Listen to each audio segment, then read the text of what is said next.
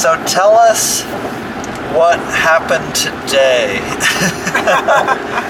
Well, I got up. We went to the Kellogg Center at Michigan State University to listen to a talk by Phillip Blond. But not just the talk. We kind of had a little inside view. Phillip Blond, like the hair color. B-L-O-N-D without an E. Yes. Okay, and who is he? He is David Cameron, as in the Prime Minister of the UK. He is his advisor on this large initiative called the Big Society, and they're about to pass a significant amount of legislation that restores financial control and decision-making control to all localities. So if you had to characterize, this is fairly radical legislation. If you had to characterize it, you'd say it's about relocalization. Wholly. I mean, in other words, when he was asked to put it in historical perspective, he says we're bringing back common law and we're moving it back to the point of the pre-Norman invasion. So where, control was fully vested in localities. So they're bringing back the Magna Carta or something like that. Something to that effect, yes. Wow, okay. And you started to say we had sort of an insider's view. Oh yeah, we got to have a lovely time. There was lunches and this and that, and a very sort of small press conference where he just talked casually and freely, answering questions to anyone who would ask, and you got to record, and that was nice. And then just sort of all the folks that were sort of around the table to make it happen, various funders that helped bring him here. So tell me about the groups involved in this program. Okay. There's the Center for the Study of Christianity and Culture. Yeah. And its funders. Private individuals, the Center for Catholic, there's a Center for Catholic Thought, and another group that I can't quite remember, and one other group that works with charter schools and supporting alternative education. And they all are funders for the Center of Christianity and Culture. And they have an annual conference, and they invited Phillip Blond to come speak. The group I'm with, ResPublica USA. You say you're with? Oh, you're a member? I'm sort of, Are you on their board somehow? We're not even there yet. I'm sort of on an advisory board. Okay. An ad hoc advisory board. Okay. Who's sort of shepherding the development of ResPublica USA. ResPublica USA is sort of an arm of the nonprofit founded in the UK 18 months ago by Phillip Blond? Largely. He got an appointment from the Prime Minister, and then with that came some money, and he founded a think tank called ResPublica. Founded a think tank, okay. Yes. So they do the thinking and the policy conversation, create policy and generate policy, and then bring it and say, okay, here's some ideas for how we might do things differently. And then people pick it up. So ResPublica USA is a broad collection of folks, largely brought together by this fellow Elias Krim. Elias Krim. Yes, and he's been shopped. I mean, he found all these people the way he found me. He was on reading Facebook. No, he was reading my articles in the Distributist Review, which is an online magazine. An online magazine. And he said, "Oh, I should see if I can find her." And he emailed me and asked me if we could talk. And we've been chatting ever since about coalescing ResPublica USA, how it might take form, what it would look like, who should be involved, who should be in the conversation. I gave him a long list of names. He called a lot of those people and got them into the conversation. And then he's been doing that with everyone. Like Philip Bess at Notre Dame, professor of architecture. He called him and said, "Oh, so who should I talk to?" And that's how this guy Scott Ford got into the conversation. He's this big champion of new urbanist design. Okay. And so on. This is all, in some way I feel like this is all related to, eventually we'll be having some kind of conference in Saginaw where Kunstler will be involved, and, and various other people will all be involved. You remember David Corden? He came and talked at that globalization conference? Yes. Yeah, you'll probably be there. I mean, some kind of thing. Well, here's the thing of it. To promote So first of all, so Phillip Blond is taking credit, but I have to tell you, I've been talking about urban homesteading for a very long time. Yeah, well, he was sort of taking credit for the term. Because he said something about it in his little quick tour of Detroit today. He was driven around to see some Detroit neighborhoods and what's happening in Detroit. And his commentary was priceless. Yes. I've never seen anything like it. Yeah, well, people in Europe have never had. I don't think there's ever been circumstances in which they would throw away a major city like a used Kleenex. Yeah. That's never been the case in Europe. They never were able to, for various reasons of space and time and geography and money, to consider whole square miles and blocks of trash of urban landscape to be disposable. Yeah, so it's crazy. It's madness. And there it is. But it's the eventual playing out of the madness of the original sprawl, the original drive to the car-based culture, and basically the antithesis of location, which was your location doesn't matter as long as you got a car. As long as you've got a car. Goodness. Yeah. Oh, but so my proposal early on was sort of like the third piece of what I'm trying to do in Saginaw. There's the community aspect, there's the jobs aspect, and sort of creating cooperatively owned jobs, and also this policy perspective. And my proposal was basically a locally focused think tank that thinks about Saginaw's problems, whatever they are, crafts solutions, and works to implement them. And it doesn't stop there, because there's 1,000 cities like Saginaw in some ways who can use whatever we do to basically reiterate it. Iterate that and learn from it and try this again. So, okay, we're going to talk about urban homesteading, 21st century homesteading. And Saginaw's going to try it this way, and here's where it's successful, here's where it fails, and this is what we want to try, going forward. So now we take it to South Bend, and South Bend says, we don't have quite the same situation, but this might work here. Right. Where we're successful, that might work here. Right. And my proposal was that would be the what do I call it? The Three Rivers Center for Virtue and Public Policy. Huh. Because that's what I see missing from public policy is virtue. That we want good things for everyone. Good outcomes. We want good outcomes. Yeah. I mean, and if we don't have good outcomes, we have a fundamental problem.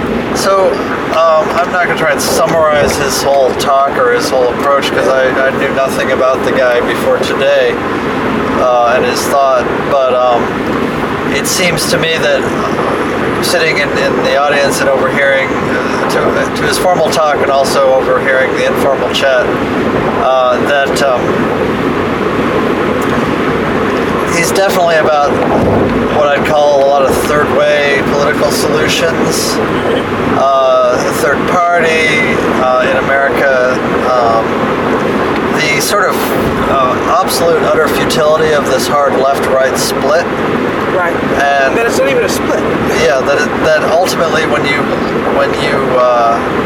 get hard into the left, it sort of wraps around and becomes right, and vice versa, where you have extreme collectivism becomes extreme individualism, and both of these isms kind of break down, and where you have conservative ideas in economic policy now were the liberal ideas of the 70s, in American thought. But basically, it's largely about stopping perverse incentives. Yes. So when he's talking about the welfare state, he's saying, he's made clear early on in his talk about opposed to the notion of a welfare state per se, but let's talk about incentives and let's talk about commitment. He used an interesting phrase, I thought, which was like the one-way. It wasn't exactly this, but what's the term for entitlement? A one-way entitlement. One-way entitlement, yes. In which you, the person, the impoverished person, are entitled to some benefit, housing benefit in the UK, or here in Michigan it would be a food card, EBT food card, program, a food benefit. So this one-way entitlement in which you were entitled to receive benefits from the state, but it's one way. There's nothing they can reasonably expect of you.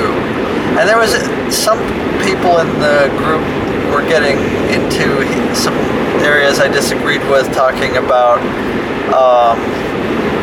the perverse incentives of unemployment, of unemployment benefits, and especially extending them.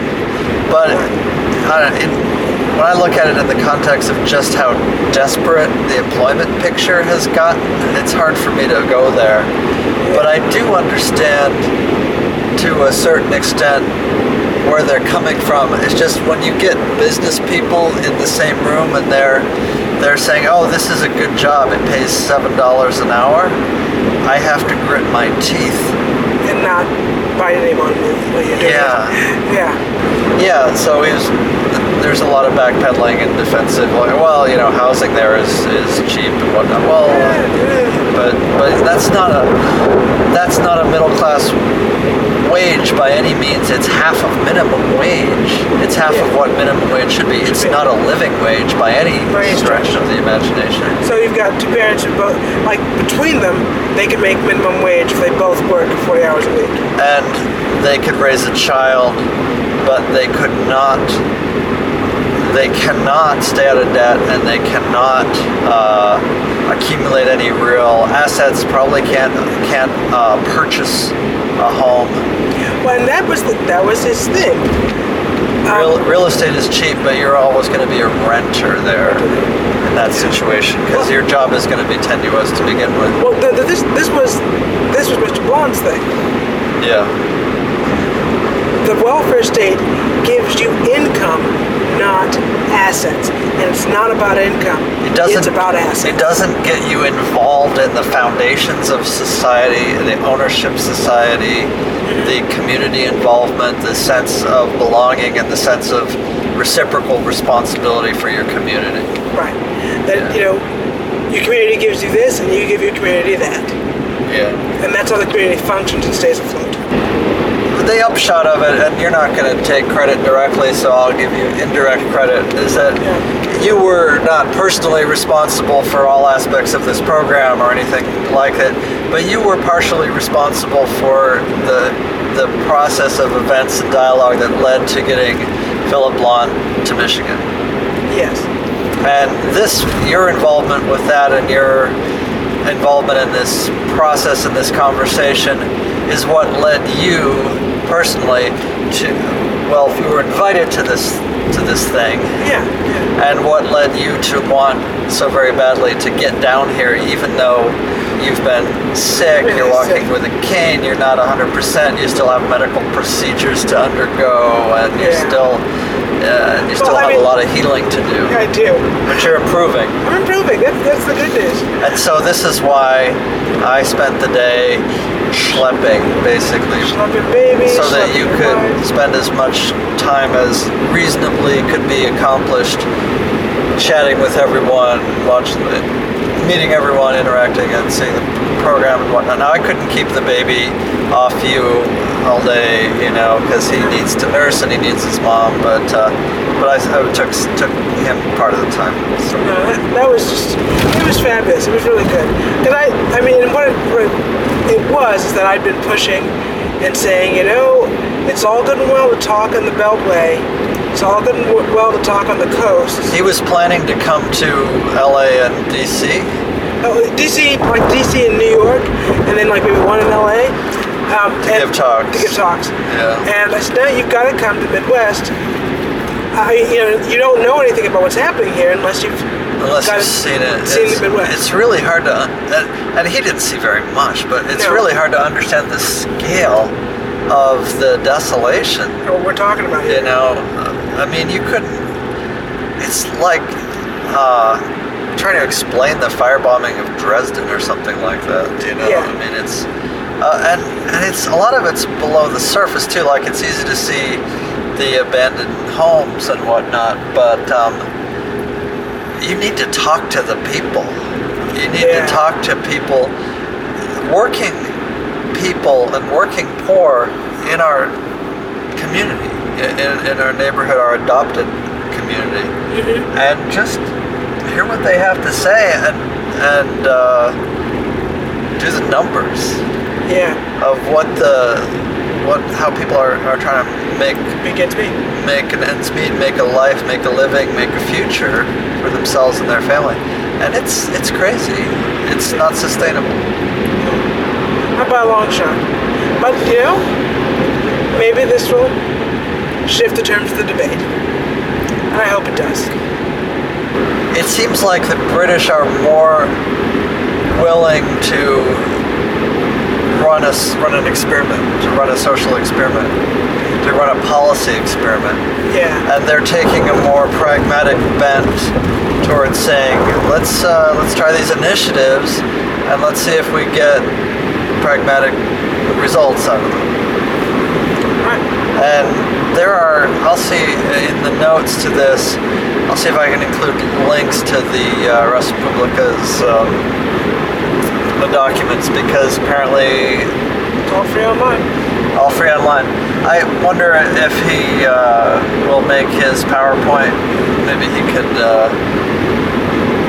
run off a PDF of his charts and graphs, so that because it'll be hard to follow without the charts and graphs. To follow his talk, because it's fairly chart heavy. Anyway, I'm going to shut this off and let Grace nap a little bit while I drive us home and maybe stop for gas along the way. But let's shut it off. So, yeah, I filled up both internal and memory card today with various talks and bits, and so I have a lot of. I now have to figure out what to do with all this. So, anyway, so if this winds up as an introduction, the next thing you'll hear ought to be some bits from Phillip Blond's talks. Take care, all. Good night. Some of my readers aren't familiar with sort of your thinking about government and society and where we're going and how to fix it. Could you sort of talk about that real briefly? I mean, largely speaking, I think, if you want, within the American context, really you've got the Tea Party and Occupy Wall Street, and the Tea Party is protesting against big government and increased taxation and the bailout of banks rather than localities and people, and the debt that model generates. And Occupy Wall Street is inveighing against the banks and market concentration, widening inequality. And really my thinking puts them together and says they're the same phenomenon. The sort of the centralised state and the concentration of wealth aren't accidental outcomes. They're outcomes that are clearly visible from the type of policies we followed. And largely in the West, we followed extreme collectivism and extreme individualism. And we've collectivized through the state and disempowered ordinary people. And we followed extreme individualism through the market and essentially centralized wealth and left far too many people behind.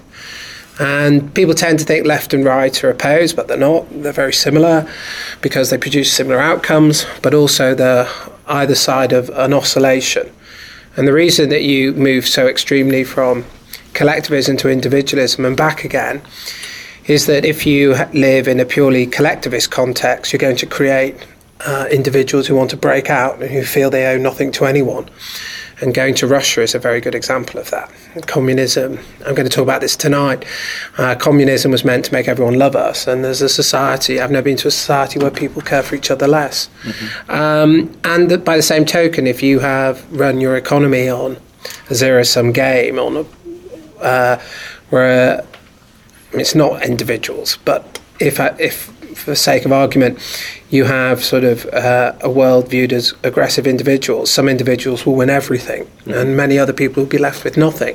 And then you have to reinvent the state and collectivism to pick up the pieces. So I think what we're seeing now is the shift from the two dominant modes of politics as revealing that they're the same, and the beginnings of something properly new and properly transformative. One that really opens up the market, and one that really thinks through a transformative state. So talk about how you bring those together. I guess I'm still not clear how they're similar, but how do you... Well, they are brought together. I mean, I would argue historically they're the same phenomenon, that the left produced extreme collectivism and extreme individualism. The first modern individualists were the 60s liberals, who the tune in, turn on, drop out generation, who repudiated the family, repudiated tradition, place, locality, ties, and they wanted the state to make them autonomous. So the role of the state was to create people who were free from the ties that bind. And that was all left-wing. And then that model moved over into right-wing economics. And so really, sort of in my country, and I suspect also in yours, what happened is a lot of the 60s leftists essentially created the conditions for sort of right-wing economic thinking in the 70s because they just wanted autonomy. So it's already the same phenomenon, I would argue. And then... how we fight it, how we produce what people really want, which is a properly open and free market where there's no barriers to entry and where people can trade, and a society that has families and stability at its foundation. Well, that's the question. And we've got lots of ideas about how to do that, but there's lots of good ideas in America also. As you're driving through Detroit today, what ideas, if I were to ask you to advise our governor, what would you say? We came up with one, I think. I like the idea of 21st century homesteading. So I thought sort of what was interesting is you had all this land.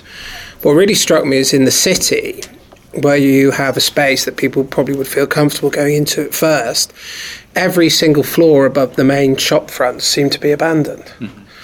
And if you created a new homesteading for people with talent, whereby if they pool their talent in new kind of business models, and you gave as part of their reward property shares in these kind of, they could essentially loft spaces, you could revolutionize everything. And you'd pull in a lot of talented people because no one offers that in America. No one offers a sustainable local wage, and it needn't be high in Detroit, plus kind of assets. And if you offered that, who knows what you'd attract. So I quite like the idea of 21st century homesteading, clustering different skills and talents. What you could do is have a city organisation that bought it all up at a certain price, and then structured the dispersal through kind of an attempt to create a new type of cluster. Then you've got quite a lot of educational institutions as well. And another factor in economic development is median skill levels. And so you have old manufacturing skills, but you don't have new manufacturing skills. But, getting those new skills probably wouldn't take as long as people think. You could talk about it in 2 years. Technical re-education, and then you have cheap land, skilled labour, mixed, reskilling opportunities with the local institutions, and you've got, goodness me, you've got infrastructure to die for. So kind of that's all it needs. The only two indicators of innovation across the world are clustering and the presence of tertiary degrees. And you could attract those tertiary degrees, and you can certainly facilitate clustering in the centre of Detroit. So I think that oddly it could be, and China, there was an article in the FT today, China is now peaking, and it needs to move its median skill levels to the next stage of the value chain, but will have great difficulty doing so. But America has those skill levels and can teach them to its own population. So you're certainly going to see parts of America bidding back into the Chinese model, being able to take, not manufacturing at the bottom, and in a way nobody wants that, but certainly manufacturing sort of higher up the value chain. And I don't see why not, really. It just takes vision and the right grasp of incentives. And if you put them in medium and long term, homesteading for the 21st century, I think that could work as an idea. I like it. Has that been tried in other parts? I don't know. We came up with it in a conversation, but I just thought it was quite a good idea. That's very interesting. The series you're going through, the talks you're living around the country. Do you have an objective for them when you start thinking about doing it? Is there? I think the objective for them is on the one hand conceptual, to say, look, the problems that we're facing are not problems that can be addressed by conventional solutions. The conventional solution of the right won't work, and the conventional solution of the left won't work. We're genuinely in a new paradigm. We had a new paradigm in 45, and we had a new paradigm in the early 70s, and we're in the same shift now. And that resulted in the creation of essentially new forms of ideology. And by ideology, new ways of thinking, first principles from both left and right, with new practices, and I think that's where we are. And I think you can already see an unprecedented shift in American kind of public opinion. It's going to the extremes because the centre isn't delivering, and the centre is polarised anyway. Almost every level down your political system, your checks and balances are now not checks and balances on action, they're preventing action at almost every single level. So nobody can do anything. So even when your governors and your politicians feel disempowered, how much more so your citizens? And so in the one sense it's quite a dire situation, but in another sense, for an innovative people, it's a genuine opportunity to move it to a different model. And I think that's what I'm trying to advocate, both name the solution for what it is and then talk about, because I'm not naturally a pessimist, talk about what the mix might be that could move us forward. And what's interesting is that we in Britain are experiencing very similar forces. So globalism has produced the same problems, albeit realised differently, across most of the West. That makes me question. What do you see as the principal difference between, if there's one principal difference between the US and the UK? You have no common norms as a nation. And that's what your biggest difficulty. De Tocqueville identified it, and I think you're seeing it playing out now. So everything is politicized, therefore everything is polarized. So there's nothing outside of maybe the military. It's not even the presidency, because it's a partisan office. There's nothing around which Americans can build new structures of normativity. And you can't progress unless you have something beyond ideology, which you all agree on. And the trouble with taking most of your politics from the French is that in terms of the system, there's nothing that is not politicised. And so you still remain a revolutionary polity as a result. And that's very problematic, because you can't move forward as a society unless you have common norms. And in Britain, we're a society of common norms that has its civitas first and then divides later into politics. So that would be my main call, really. It's what America most lacks. How do you get there? Well, it's very difficult, because you don't have a conservative tradition in the way we do, which is an organic conservatism. And you're sort of Tories fled with the Empire loyalists, so you're Whigs, really. You're a liberal constitution. And that's highly problematic, because if you don't have a liberalism that relies on articulating prior norms, you'll never form prior norms, because all liberalism is will. And if human will is politicised and differs, you can't form the common basis. But America has a pre-revolutionary history. It wasn't always. It wasn't, you didn't have year zero. So you do have other constituencies and other presences, and many of your immigrant groups, particularly faith, I think. I think one of the most interesting aspects of America is it isn't secular in the way Britain's secular. I think that's a very strong plus point in its favour. So you might try, that would be one site in which Americans can regather, whether you're Jewish or Catholic or whatever, and you can differ. You can be a Republican or Democrat within those faith groups. So we need a revival. Well, I think you need a revival of something, and it's not clear quite what. And the trouble is if you say revival and then put something in it that's already failed and been tried, you sound kitsch and outmoded. But I certainly think any successful revival is something new added to something old, and that's what you need. Now quite what that will be and the shape it will take is what's in question. And I think it's very clear. I think that's what got Obama elected. I mean, I think he's failed to deliver that, but that's what got him elected. And with massive working class support across racial divides. So that shows you sort of what Americans really feel they lack.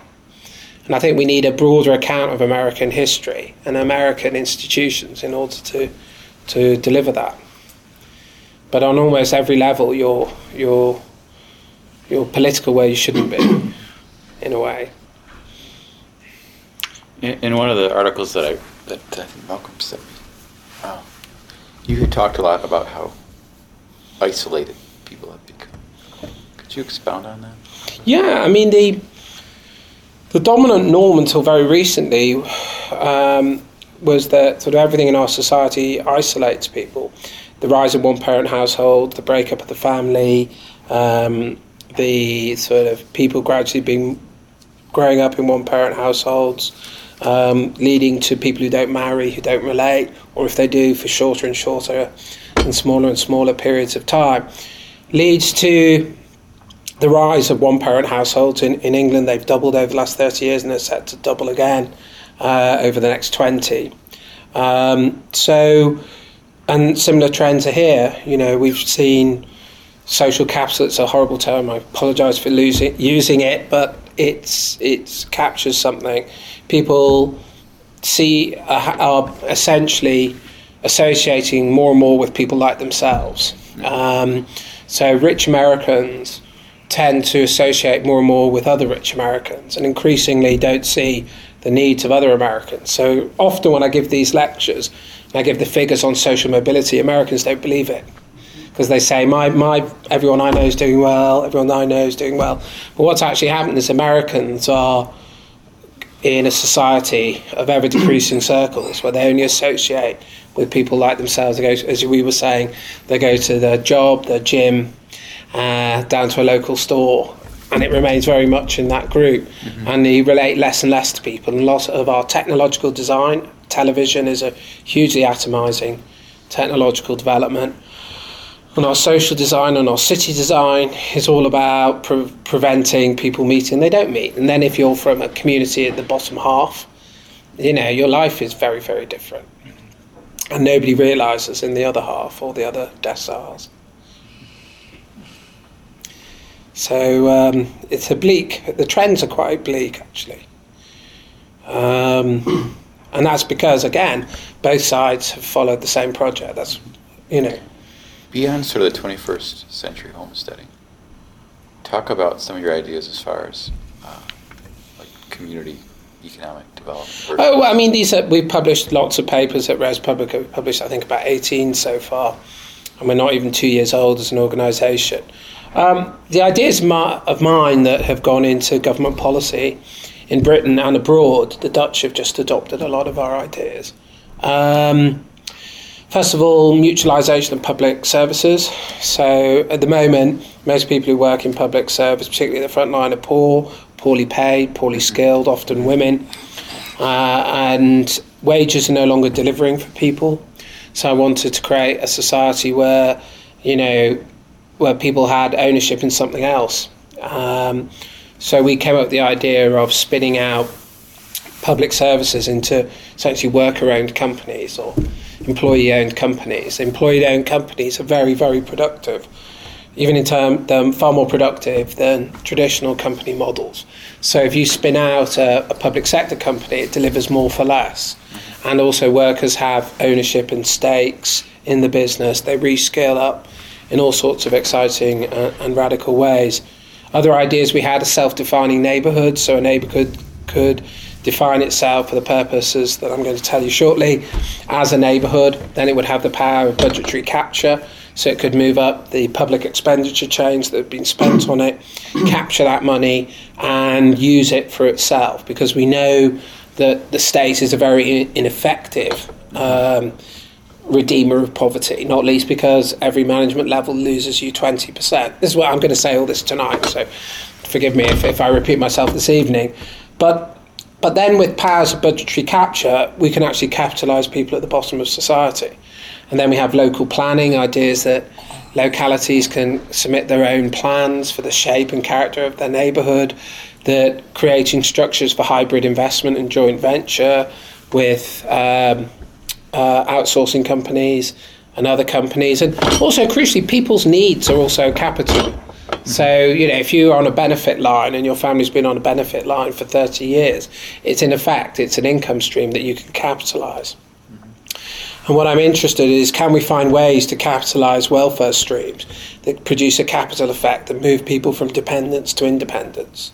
So you literally take 1%, 2, 3, 4, whatever it was, and read Well, I mean, just let me give you I don't believe in redistribution, I believe in primary distribution. Redistribution doesn't work, it never has, never will. You can have enormous levels of redistribution and widening inequality. Indeed, that's what we've got. What works is ownership and market entry and giving people ownership of assets, because assets are the true origin of wealth, not income. So take, for instance, this is different from America, but in Britain, if you're unemployed, you get your rent paid, and you get your rent paid for 30 years. That money can repay the value of your housing probably 3, 4, 5 times over. And yet nobody benefits. The government don't benefit, and the tenants don't benefit. But if we create a means to capitalise that welfare stream, it costs the government less, because in the end the property is paid for, and you generate an asset effect for the tenants, which means they're no longer poor, and then can use that asset to broker in other business opportunities. So if you understand the system that we currently have as one of ensuring impoverishment and serfdom, which is what it delivers now, it strips people of ownership of capital and assets. If you change it round, it can produce assets and ownership. And that's really and then you properly tackle poverty, while also costing the state less. Better to pay for a property once than 4 or 5 times over and still not own it. What about the landowner, though? Aren't they better off with the current system? Well, I think vested interest is always better off under a system, and unearned wealth is always better off under a system that taxes income rather than wealth. But I'm not really interested in vested interest. What I am interested in is the good and how we realise it for the most people and the conditions of human flourishing. I'm also interested in lower taxes and minimal taxation. And the way you do that is you move the state away from welfare to wealth-creating approaches. And you can genuinely produce a win-win where you actually do save the poor from their lot and do stop the state moving into ever more extreme levels of welfare entitlement, which is what it's doing at the moment. So if you do a graph, and I'll show it tonight, you see that the percentage of American families receiving some form of welfare assistance is just about to breach 50%. And once the middle classes get welfare, then you can never get rid of it. And it's permanent, which means that as a state, you'll need to tax heavily and aggressively. And then that's a huge disincentive to investment, to proper use of capital, and it's hugely unproductive. So it might have gone too far in America already, and it produces all the deficits we see around us. So then you wouldn't necessarily disagree with someone that would say the revival that we need is a revival of entrepreneurial. Yeah, and I completely agree with it. We live in a society that has, as Chesterton said, too much capital and too few capitalists. And actually what we need is mass popular capitalism rather than crony capitalism, which we've got at the moment, which is the state creating monopolies for privileged providers and also genuine monopolies and cartels forming in the private sector itself. So what we've got is the rhetoric of free markets, but the delivery of closed markets. If you look at market concentration, and again, I'll talk about this tonight, it's doubled or tripled in many cases just over the last 20 years. If you do it over 60 years, it's even more remarkable. So we're now in a situation where most markets are dominated by 3 or 4 companies at most, and one of them probably has a 70% market share. And this isn't an open market. This is a closed market. And it's helped by subsidies from the state, it's helped by certain types of tax incentives, and it's helped by the fact we no longer enforce competition law. So it's really about it's very simple. All we need for popular capitalism is for everybody to own something, and the barriers to market entry to be as minimal as possible. Then if people own and they can trade, the pathway for prosperity for most Americans is relayed. Since most don't own anything, and if they did, they only owed one thing, which then created a bubble economics and a bubble society that bursts and then converts an asset to a liability, then that's hugely problematic. So we've got to produce once more a plural, diverse economy where lots of people own lots of different things in lots of different ways. And then the path for economic security is open to them. At the moment, they're reliant on wages, and wages are delivering less and less. So it sounds like, despite our rhetoric, we're not very pro-small business. No, we're not. No. It's a cartel state. We're hostile to small business and hostile to entrepreneurship. And the best way to be hostile to small business and entrepreneurship and protect market share and vested interests is to say you're very much in favour of free markets. And yet actually to bring about through regulation and legislation the opposite.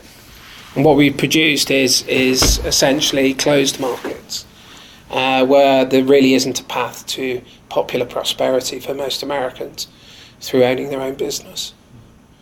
That isn't to say small businesses are the golden bullet. They're not. You need businesses at every level. You need big business and you need intermediate business.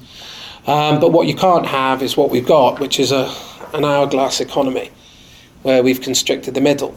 Who has the most successful exporting manufacturing economy in the world? Germany. What does it have? The Mittelstand. A way in which small and medium-sized businesses can cluster, innovate, and create both competition and widespread ownership. And neither my country or yours has followed that.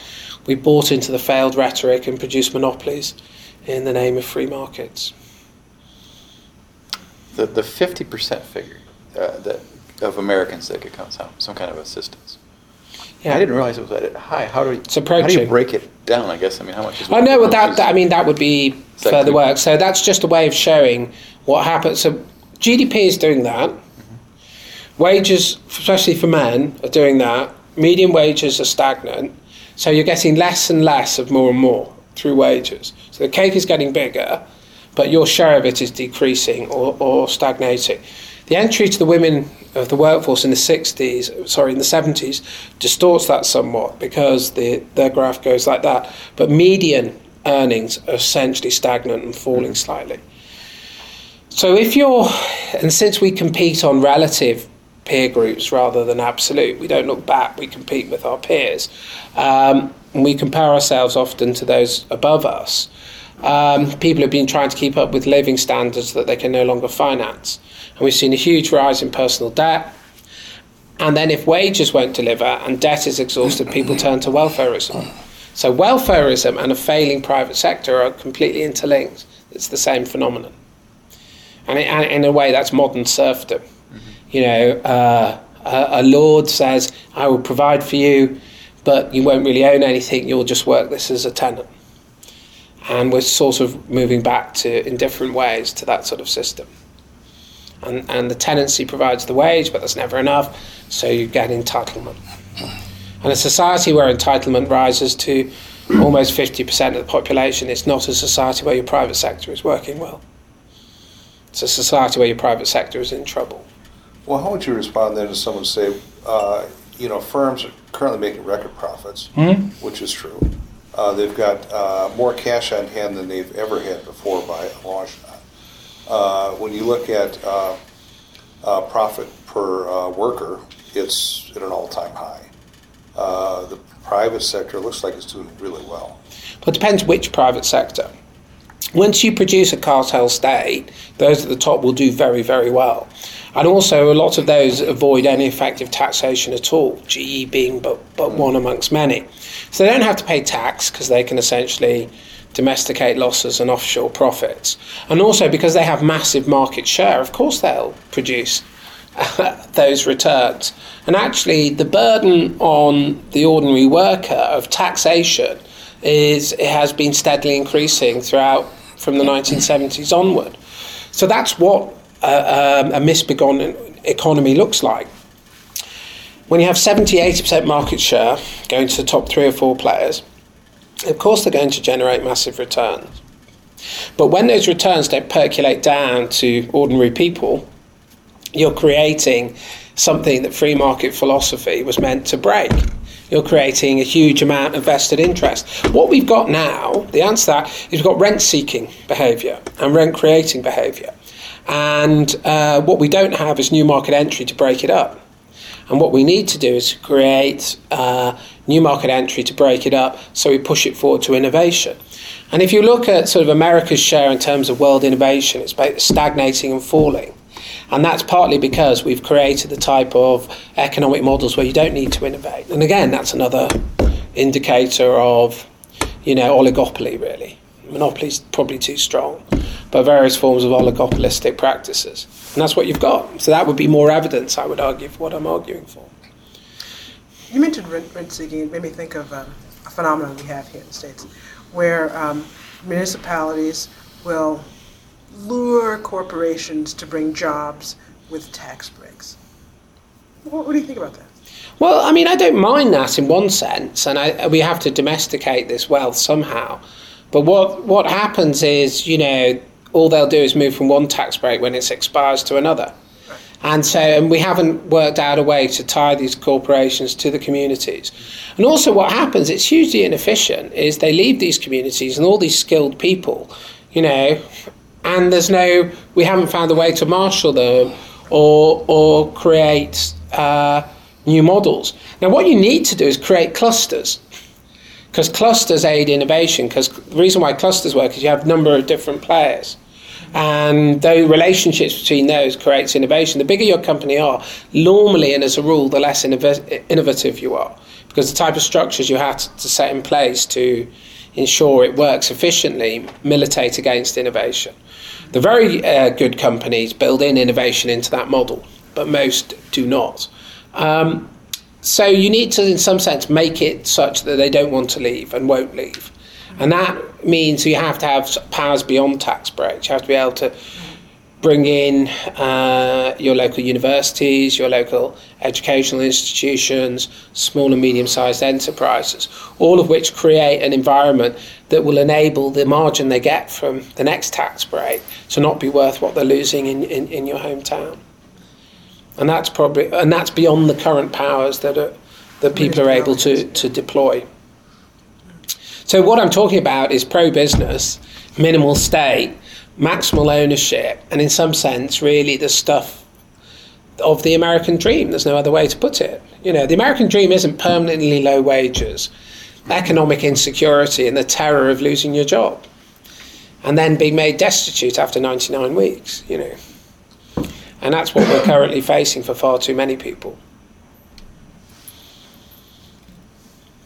An economist I know, Luke Lazers, who I'm thinking about, has been arguing, I think fairly persuasively, that one of the most important things we need is how's he put it? It's a matter of place. You've got to have environments, and part of it is a certain density where, in particular, young people that are more mobile want to go to.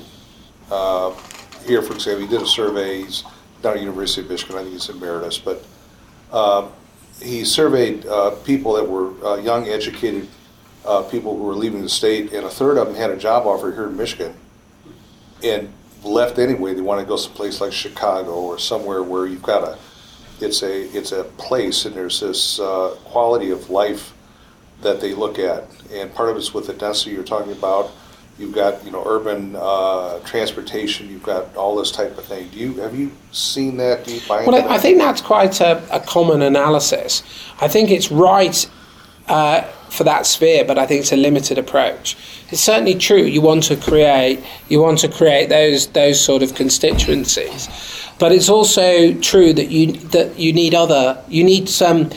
longevity of skills. You can't just have a successful business of small people. The reason why Silicon Valley is successful is older people with experience stay, and the type of open network structures that they maintained, other people can join. And actually, that's the only way, is to create chains of experience. So what you need to do, so for instance, in Britain, we were renovating our town centres, but they only ever built 1 or 2 bedroom person flats because of stupid density requirements. And that meant that if you had children or got married or had a family, you had to move out. And consequently, a society that's only built on young people has no future. You have to build for families, for older people, for staying, to create that density. So I think it's certainly true that you would want to attract them in the first place. That's why I think 21st century homesteading would be interesting. Way to attract kind of people. But you have to build in the futures for us all. There's no partial human future. It has to genuinely involve everybody. But I think it would be easy if you created areas in which people felt safe, felt radical, felt they have a stake, felt there was long-term support. You could really turn around parts of the country by offering them what no one else can offer. All they're being offered is low wages and a fake promise of a career, in many situations. So if you offer them more, you can offer them low wages, but assets, that would change the game. But I agree with you insofar as I think that's an important factor. And I also think it's indicative, because young people, what's good about young people, and I was poor during all my 20s, actually in most of my 30s, comes to think of it, is that actually you don't make those calculations when you're young. You can take risks, and you want to take risks. And that's a fantastic part of young people. They want to generate something, and they believe in what they're doing. And therefore, you don't need to... You can create a community that works for them at much lower cost than you might suspect. Because if you offer them kind of both values in the objective sense and opportunity in the objective sense, they'll take it. Because no one else is offering them that. Most people are offered fantasy, Maybe I'll make it to the top, but of course most people don't. And you can't run a society as if everybody's an actor. Well, you know what I mean? Actors, only 1% are successful. And that's fine. People have to try, but you can't run an economy like that. So would you consider yourself then, and I know you're not taking anything that we could consider as a mainline point of view, liberal or conservative, either one. I understand you're going another direction, if you will. But it seems like in a lot of ways, with the exception of pro-business in a bad sense, that you're really what we would consider more conservative than liberal. Yeah, I would view myself as on the right, and I view myself as a radical conservative. But that doesn't mean that what we produce can't be taken up by people on the left, because I think what we're arguing for is beyond the current paradigm of left and right. So I want to lead a non-partisan movement, even though I think that, and this is just my personal call, I think the left can never deliver because it's socially libertarian and committed to statism in a way that it's much more fixed. And I think, oddly, on the right, people are much more willing to be critical of monopolies and oligopolies and be pro-family and pro-association. But that's just my take. That isn't meant to be something I would want to say is a necessary part of my politics. What I really want to be talking about is the future that benefits all people, regardless. And I think our ideas benefit all people regardless. If the left somehow went pro-human being, pro-association, pro and pro-business rather than pro-welfare, that would resonate equally. And that's already happening in England. With what we're I would doing. argue it used to be a lot more that direction than it is now. That's true. I think you're right. And the interesting thing, and I don't know what your take would be, when do you think the shift happened in the American left? Oh, well, there was a huge shift in the 60s, obviously. Probably the 60s, I would think. Yeah. I mean, that's my sense. I was there, but, Yeah. I mean, in Britain it happened in 1945. So, essentially, is when they nationalised society. Mm-hmm. And they set up a welfare state that gave people one-way entitlement rights. And that created the first new form of political individualism. And it was created by the left, it was created out of collectivism. That's where you had a right regardless of what you did or put in. That form of political anthropology then became the new left a decade later. Not only do I have a right to these entitlements, I also have a right to all my internal entitlements as well.